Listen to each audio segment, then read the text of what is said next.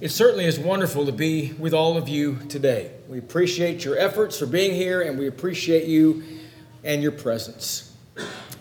I do consider it an honor to speak concerning the Word of God, and today is no exception. I want to talk on a subject that really should be of great interest to everybody. And I'll tell you why I chose to preach on this subject, what will heaven be like? I'm doing so on the heels of the last lesson that I gave on the seal of God and the mark of the beast. And in there, regarding those that are sealed by God, two things. We said the 144,000, and we said also the innumerable multitude. I'm going to sum it up with one statement. The 144,000 and the innumerable multitude. Here it is. I believe the 144,000 are the saved on the earth or the church militant. And I believe that the innumerable multitude are the saved in heaven or the church triumphant. So what I want to talk about for a little while today is what will heaven be like? It's a great subject. It's where we all want to go. Now, I know that there are a lot of things that we don't know about heaven, and I will say this as we introduce our remarks. John the Revelator gave a beautiful picture of many things that are found in the book of Revelation regarding heaven. And in that beautiful picture that he gave, I think it would probably pale in comparison to how great and how beautiful and how awesome it will be one day. But here we begin, and we begin with our text in Revelation chapter 21, and we'll begin there in verse 1. Now I saw a new heaven and a new earth. For the first heaven and the first earth had passed away, and there was no more sea. Then I, John, saw the holy city, New Jerusalem, coming down out of heaven from God, prepared as a bride adorned for her husband. And I heard a loud voice from heaven saying, Behold, the tabernacle of God is with men, and he will dwell with them, and they shall be his people. God himself will be with them and be their God. And God will wipe away every tear from their eyes. There shall be no more death, nor sorrow, nor crying. There shall be no more pain, for their former things have passed away. First of all, the word heaven and the general, I would say, definition of heaven. It comes from the word whose root meaning means to cover or encompass. In fact, it's defined as the vaulted expanse of the sky with all things visible in it. We find a passage too in Hebrews chapter 1 and verse 10. You, Lord, in the beginning laid the foundation of the earth, and the heavens, keep this in the back of your mind, plural, the heavens are the work of your hands. Also in 2 Peter chapter 3 and verse 5. For this they willfully reject or forget that by the word of God the heavens were of old, and the earth standing out of water and in the water. One more passage, 2 Peter chapter 3 and verse 7. But the heavens and the earth, which are now preserved by the same word, are reserved for fire unto the day of judgment and perdition of ungodly men. My question is this: when it speaks about heavens in a plural sense and in a negative sense, when it says in verse 7, the heavens and the earth, which are now preserved by the same word, are reserved for fire until the day of judgment and perdition of ungodly men. What are the heavens that the Bible is speaking of? Well, first of all, heavens are described. Number one, there is one heaven that we want to notice, and that's the aerial heavens or the sky. It's the region where the clouds and tempests gather and where thunder and lightning are produced. In James chapter 5 and verse 18, and he prayed again, and the heaven gave up rain, and the earth produced its fruit. Also, you see in Acts chapter 22 and verse number 6. Now, we know what this was. We know this was Paul's description or Paul's account of his conversion. On the Damascus Road experience. He was not saved on the Damascus Road, but he was told to go in, and Ananias preaches to him. Ananias baptizes him, and we know he was saved later on. But in Acts chapter 22 and verse 6, this is Paul's account of his own conversion. And he said these words. Paul said, As I journeyed and came near Damascus about noon, Suddenly a great light from heaven shone around me. What is he talking about? He's talking about the sky. Now, I'm going to mention these things in their terms, and then after we get through those terms, I'm just going to refer to them as, this one's going to always refer to as the sky. I'm not going to keep saying aerial. This is the sky. And that's what Paul was talking about when that great light shined around him. But there's another heaven too, because we read in the book of Revelation, heavens plural. And that's the sidereal or the starry heavens. And in Hebrews chapter 11 and verse 12, it says, therefore from one man, and him as good as dead, were born as many stars of the sky in multitude, innumerable as the sand which is by the seashore. In Mark 13 and 25, it says this, the stars of heaven will fall, and the powers in heaven will be shaken. Verse 26 of Mark chapter 13 says, it'll come at the time when he is coming in the clouds. Where is the clouds? That's the sky right there. What's going to happen to the stars? What's going to happen to the sidereal or starry heavens? It's going to be destroyed. More on that in just a moment. So, all of that being the case, I'm not really concerned about the aerial expanse of the sky or the sidereal where the stars are. I'm concerned about the third heaven. And the third heaven is where all of us want to get someday. The third heaven. And the definition of which is the region above the sidereal heavens. It is the seat of order of things eternal and consummately perfect. It is the place where God dwells with other heavenly beings. Now, 2 Corinthians chapter 12 and verse 2. Now remember this. Peter and John say there's going to, Peter and John also say that there's going to be a new heavens. But I want to make a point here. When Paul said this in 2 Corinthians chapter 12 and verse 2, he was converted, as we know, in Acts chapter 9. Many years go by. And then at some point in time, this event is going to happen. 14 years later, he says this about himself. He said, I knew a man in Christ who 14 years ago, whether in the body, I do not know, whether out of the body, I do not know, God knows, such a one was caught up to the third heaven. That's what we want to talk about, the third heaven. That's the place that we all long to be. That's the place that we all want to go. Now, in verse also, let's talk about in Ephesians chapter 4 and verse 10. This is speaking of Jesus. He who descended is also the one who ascended far above all the heavens that he might fill all things. This is the sidereal, this is the aerial expanse of the sky as well. My slides are out of order. Okay. Let's talk about new heaven and new earth. The new heaven and the new earth. In Revelation chapter 21 in verse 1. And I saw a new heaven and a new earth. For the first heaven, the aerial and sidereal, which by the way, that's the sky and the stars, and the first earth had passed away and there were no more sea. This is extremely important for us to understand. Because Jehovah's Witness doctrine believes, I'm not making fun, I'm making a statement of fact.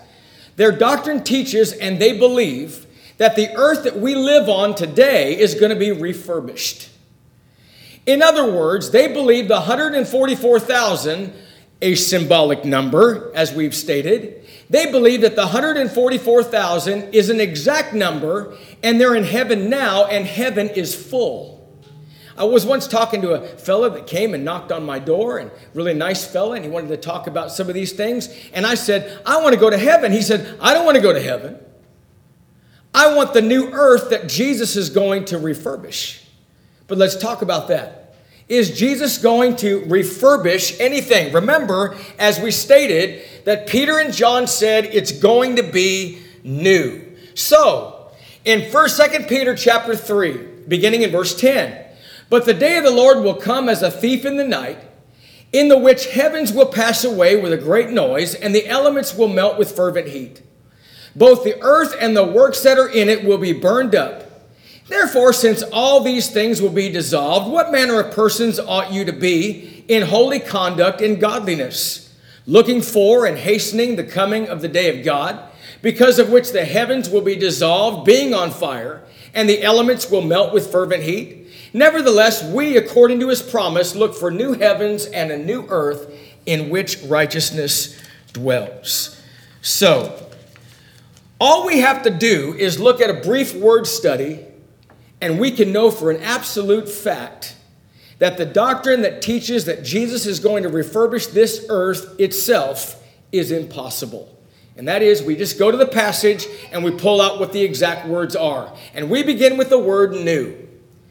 This word new comes from a word that means as respects form, recently made, fresh, recent, unused, and unworn. That which is recently made is superior to what it exceeds, and that succeeds, and that is according to Mr. Thayer in our passages. What else? What else is going to happen? It's going to pass away.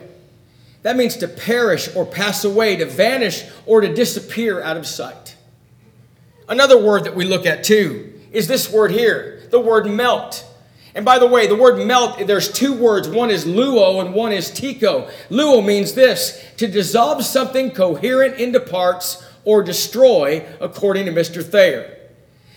Tico means to make liquid or to become liquid, to perish or be destroyed by melting. Let me ask you this. Does this seem at all like a refurbishment or a complete destruction? What else? Elements is from which all things have come. It's the material causes of the universe. So notice what he's saying here. All of the things that happen, all of the things of the earth and the heavens, both the sky and the stars, it will all be what? It's going to pass away. It's going to melt. And even the elements that made up those particulars will be destroyed. Even the elements that made it up. Not a refurbishment, but one more thing.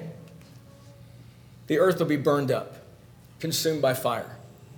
You know, I know that the earth, as long as I've been alive, especially living in the state of California, I know that there's a big discussion over destroying our planet. And I do believe that we should take care of our planet, certainly. So, obviously, we need to take care of that and be good stewards of that, intending that. But all the things that I have ever heard in my life about man destroying the earth is false. There's nothing that a man could ever do to destroy the earth that Peter's referring to. In fact, God said that he was going to be the one that was going to do that. And when he comes back, when the Lord comes back, that's exactly what's going to happen. Okay, so let's go to the new heaven and new earth. What is going to happen at the new heaven and the new earth? Where is that going to be and what's going to be there? Number one, it's the eternal place of the redeemed. 1 Peter chapter 1, verses 3 and 4, Blessed be the God and Father of our Lord Jesus Christ, who according to his abundant mercy has begotten us again to a living hope through the resurrection of Jesus Christ from the dead, to an inheritance incorruptible and undefiled and that does not fade away, reserved in heaven for you. It is the eternal place of the redeemed. In 2 Peter chapter 3 and verse 13, Nevertheless, we, according to his promise, look for new heavens and a new earth in which dwells righteousness, or where righteousness dwells. Revelation 21 and 27 says, But there shall by no means enter it anything that defiles or causes an abomination or a lie, but only those that are written in the Lamb's book of life. Now, I'm going to tell you, there's a lot of folks that want to go to heaven. There's a lot of folks that want to go to heaven. There's a lot of folks that think they're going to heaven. God wants everyone to go to heaven. But not everyone is going to go to heaven. This passage, in speaking of such a grand place, But there shall no means enter it anything that defiles or causes an abomination or a lie, but only those who are written in the Lamb's book of life. Those are the ones that are going to be saved. All right. Let us talk about things that might be in heaven. What about musical instruments? Will musical instruments be in heaven? And the reason that I say this too, and the reason I bring this point out, is I've actually heard people, and as advocates for instrumental music in the worship and so forth, is because they have said, well, because it's in heaven, if there's musical instruments in heaven, then shouldn't there be musical instruments on the earth? But the question is this: will there really be literal musical instruments in heaven? Remembering that the book of Revelation is a highly figurative book, let's talk about some instruments that the book of Revelation speaks of. Number one, trumpets. And this is found in Revelation chapter 8 and verse 2. And I saw the 7 angels who stand before God, and to them who were given 7 trumpets. In Revelation chapter 1 and verse 10, I was in the Spirit on the Lord's day, and I heard behind me a loud voice as of a trumpet. Revelation chapter 4 and verse 1, after these things I looked, and behold, a door standing open in the heaven, and the first voice which I heard was like a trumpet speaking to me.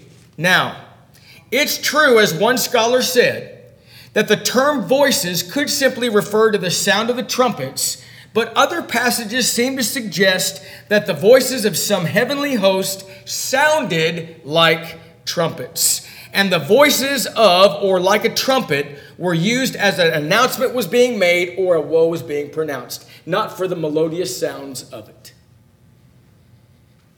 In fact, it talks about voices. Here's another one. And this is I thought about this morning actually. You know that little cartoon? Somebody dies in a cartoon, and then they immediately look like they're in spirit form, and they have wings, and they fly up and they get a harp. The reason for that is because the mindset or the feeling is though that everybody that goes to heaven is going to be an angel with flapping wings and having a harp, because the book of Revelation talks about harps. Well, let's talk about that. Revelation chapter 5, beginning in verse 8 and 9. Now when he was taken the scroll, the 4 living creatures and 24 elders fell down before the Lamb, each having a harp and golden bowls full of incense, which are the prayers of saints, and they sung a new song. Revelation 14 and 2, I heard the voices of harpers harping with their harps. Notice, I heard the voice of them harping, as it were, on their harps. Some translations say sound and not voices. But notice another passage, the same passage in the American Standard Version says, and the voice which I heard was like the voice of harpers harping with their harps. The Revised Standard Version says, the voice I heard was like the sound of harpers playing on their harps. The very next verse, verse 3, and they sang as it were a new song. All right. It doesn't say anything at all about literal instruments being played. It speaks about harps. It talks about voices. And it sounded as though a harper were harping on their harps. And that's what John saw, and that's what John said. Now, moving forward, let's talk about where heaven is. And the reason, by the way, that I wanted to say this is because it seems obvious where it is. It seems extremely obvious. But I heard someone not long ago say, we don't really know where it is. We just know it's some far off place somewhere. It could be over there. We don't know that it's up. But is that really true? Is it really that we can't know where it is? I think we can know exactly where it is. In 2 Corinthians chapter 12, this is what Paul said. Again, I know a man in Christ who 14 years ago, whether out of the body, I do not know, God knows, such a one was caught up to the third heaven. Now, in Acts chapter 1, beginning in verse 9, now when he had spoken these things, while they watched, he was taken up, and a cloud received him out of their sight. And while they looked steadfastly toward heaven as he went up, behold, two men stood by them in white apparel, who also said, Men of Galilee, why do you stand gazing up to heaven? In 1 Thessalonians 4:16, listen to this. For the Lord himself shall descend from heaven when God sends Jesus back. The reason he's descending is because he had ascended. Heaven is up. I don't mean to insult anybody's intelligence. This is obvious. I get that. But that's where heaven is. It is up. It is through the other two heavens. It is far beyond that. Now, what's it going to be like? I know that people have different kinds of ideas about heaven. One guy said one time, he said, I think heaven is heaven on earth. I think heaven is when you have a good marriage. One guy said, it's when people aren't nagging me or pressuring me. I actually heard somebody tell me this not long ago. He said, I have a perfect life. In other words, in his mindset, that's heaven to me. And so many times people have a different concept about heaven, like anything that I have enjoyed in life, I get to do in heaven. I went to a funeral one time of a rodeo cowboy, an old rodeo cowboy. He passed away, and the preacher got up and he said, he's roping in heaven. You know, I don't care if you like golf, you like horses, you like whatever, if you like football, whatever, none of that stuff's going to be in heaven. Heaven is not a concept of whatever you enjoyed here, you get to do for eternity. Heaven is specific, and heaven is a real place. So what is it like? Number one, as I just stated, it is a place. In John chapter 14, beginning in verse 2, in my Father's house are many mansions. If it were not so, I would have told you. I go to prepare a place for you, and if I go and prepare a place for you, I will come again and receive you to myself, that where I am, there you may be also. It is a literal, real place. What else? It's a city. In Hebrews 11:16, but now they desire a better, that is, a heavenly country. Therefore, God is not ashamed to be called their God, for he has prepared for them a city. John's description of heaven too. Beautiful pictures. Notice this. As he described it in this vision, he said the foundations of the walls were massive, and the 12 foundations were the names of the apostles of the Lamb. Now, I think the 12th name, it can't be Judas. I think the 12th name has to be Paul instead of Matthias. We don't hear another thing about Matthias. But Paul was a chosen vessel of Jesus to bear his name to the Gentiles and suffer many things for his name's sake. Divinely inspired by the Holy Spirit, he wrote over 2/3 of the New Testament. I believe it has to be Paul. But like I told my dear departed sister in Christ so long ago, Sister Mildred, I'll tell you what we'll do. Let's meet at the wall and we'll find out. I think it's got to be Paul, but this is a brilliant picture, a beautiful picture. The 12 foundations were massive, and on those foundations, each one was the names of the apostles of the Lamb. Notice this, there were 12 identical gates. Do you know why I think that it says identical gates? John was seeing a picture, and by the way, there was an angel standing guard at each gate. Every gate was identical. You know why? You can't go in any other way. The same terms for you to get into heaven are the same terms for me. The standard is the same. So with the 12 foundations on the wall of the apostles of the Lamb and the 12 gates with an angel standing at each one, you can't get in on your own way. You know, sometimes people say, you know, all roads lead to heaven. I had a guy tell my dad one time, he said, I'll tell you what, I'll believe the way I want to believe. You believe what you want to believe. Let's see who gets to heaven first. And I've heard people say, well, you know, all roads lead there anyway. Not according to this. To get in the gates of heaven, it has to be the same way, the same standard. But there's more. And the gates are made of pearl. And by the way, that's where we get pearly gates. When I get up there to the pearly gates, people sometimes say. But have you ever stopped to consider why it says pearl? Pearl, I think, as one scholar said, represents those who have had to undergo and persevere through great trials in their life. Because a pearl is the oyster's response to pain and struggle. So the gates are made of pearl. It's going to be sometimes difficult in some people's lives to persevere. I get that.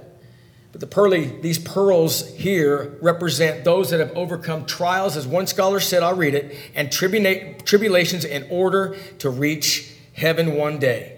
It's produced by suffering of an oyster, and sometimes our life is also produced by suffering. You know when Paul said, my light afflictions are but for a while? He calls them light afflictions. He had terrible things happen to him. He just called them light afflictions. I think what he was saying is, he wasn't saying they're not there. I think he was saying it doesn't matter. I think that's exactly what he's saying. It just doesn't matter. And sometimes we have to undergo some tremendous trials and suffering, but one day it's not going to matter. One day we're going to stand triumphantly before that throne. What else? It's a city that's 4 square. That means this: the length and the breadth and the height are all equal. The Bible says that each measured 12,000 furlongs. And by the way, a furlong is 1/8 of a mile. So you got 12,000 of those. Okay? 12,000 of those. That's the distance between, or 1,500 miles, that's the distance between Dallas and New York. From New York City to Bismarck, North Dakota, from Bismarck, North Dakota to San Francisco, California, and from San Francisco, California back to Dallas. That's how big that is. 1,500 square miles. But it's a city 4 square, so you got to go back up in the air 1,500 and start again. A city 4 square. Don't think that heaven's going to be cramped. I think it's plenty big. Certainly is. And by the way, this is 500 quintillion cubic feet, or 500 with 18 zeros after it. That's how big heaven's going to be. Incredible. What else? How about the wall? Very important here. Notice, the wall is 44 cubits, or it is 218 feet. Have you ever stopped to consider why the width is not mentioned? Little history here. You remember Nineveh? Nineveh was a walled city, and ancient cities back in those days were either fenced or walled, and here was the purpose: keep the enemy out. Right? Just keep the enemy out. So when Nineveh was built and the wall was built, I read one scholar that said it was so wide that 3 chariots could be abreast of each other and spread out, and 3 chariots could drive their chariots side by side on the top of the wall to keep the enemy out. I think there's a picture here, don't you? We have the length, but the width doesn't matter because the enemy can't get in. There's no reason for it to be thick. There's no reason for it to keep the enemy out because the enemy can't get there. I think that's a beautiful picture. Yes, heaven is a real place. What else? What else? It's a city of pure gold. He calls it transparent glass. He said a wall of jasper, gates of pearl, and a street of gold. You know, I like that country song that says, I would want to go to heaven even if the streets were paved in dirt. And that's true. I don't care what heaven is or what would change. As long as I can get there, I just want to get there. I remember a buddy of mine used to preach. He used to say, you know what, I'll be a street sweeper in heaven. I just want to get in. And I think everybody really feels that way. Everybody believes that. Everybody would like that. Everybody would want that. But in this great place that is so grand that even the street itself is made of pure gold. So what's going to be there? What about things in heaven? Number 1, God is going to be on his throne. You know, we studied this last time.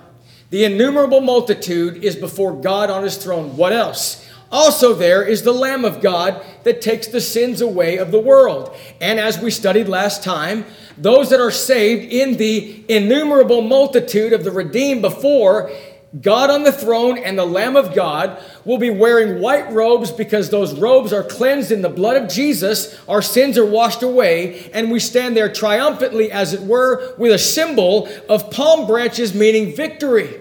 That's the church victorious. That's what's going to be some things in heaven. What else? The tree of life. Do you remember in the garden when man sinned and man was cast out of the garden?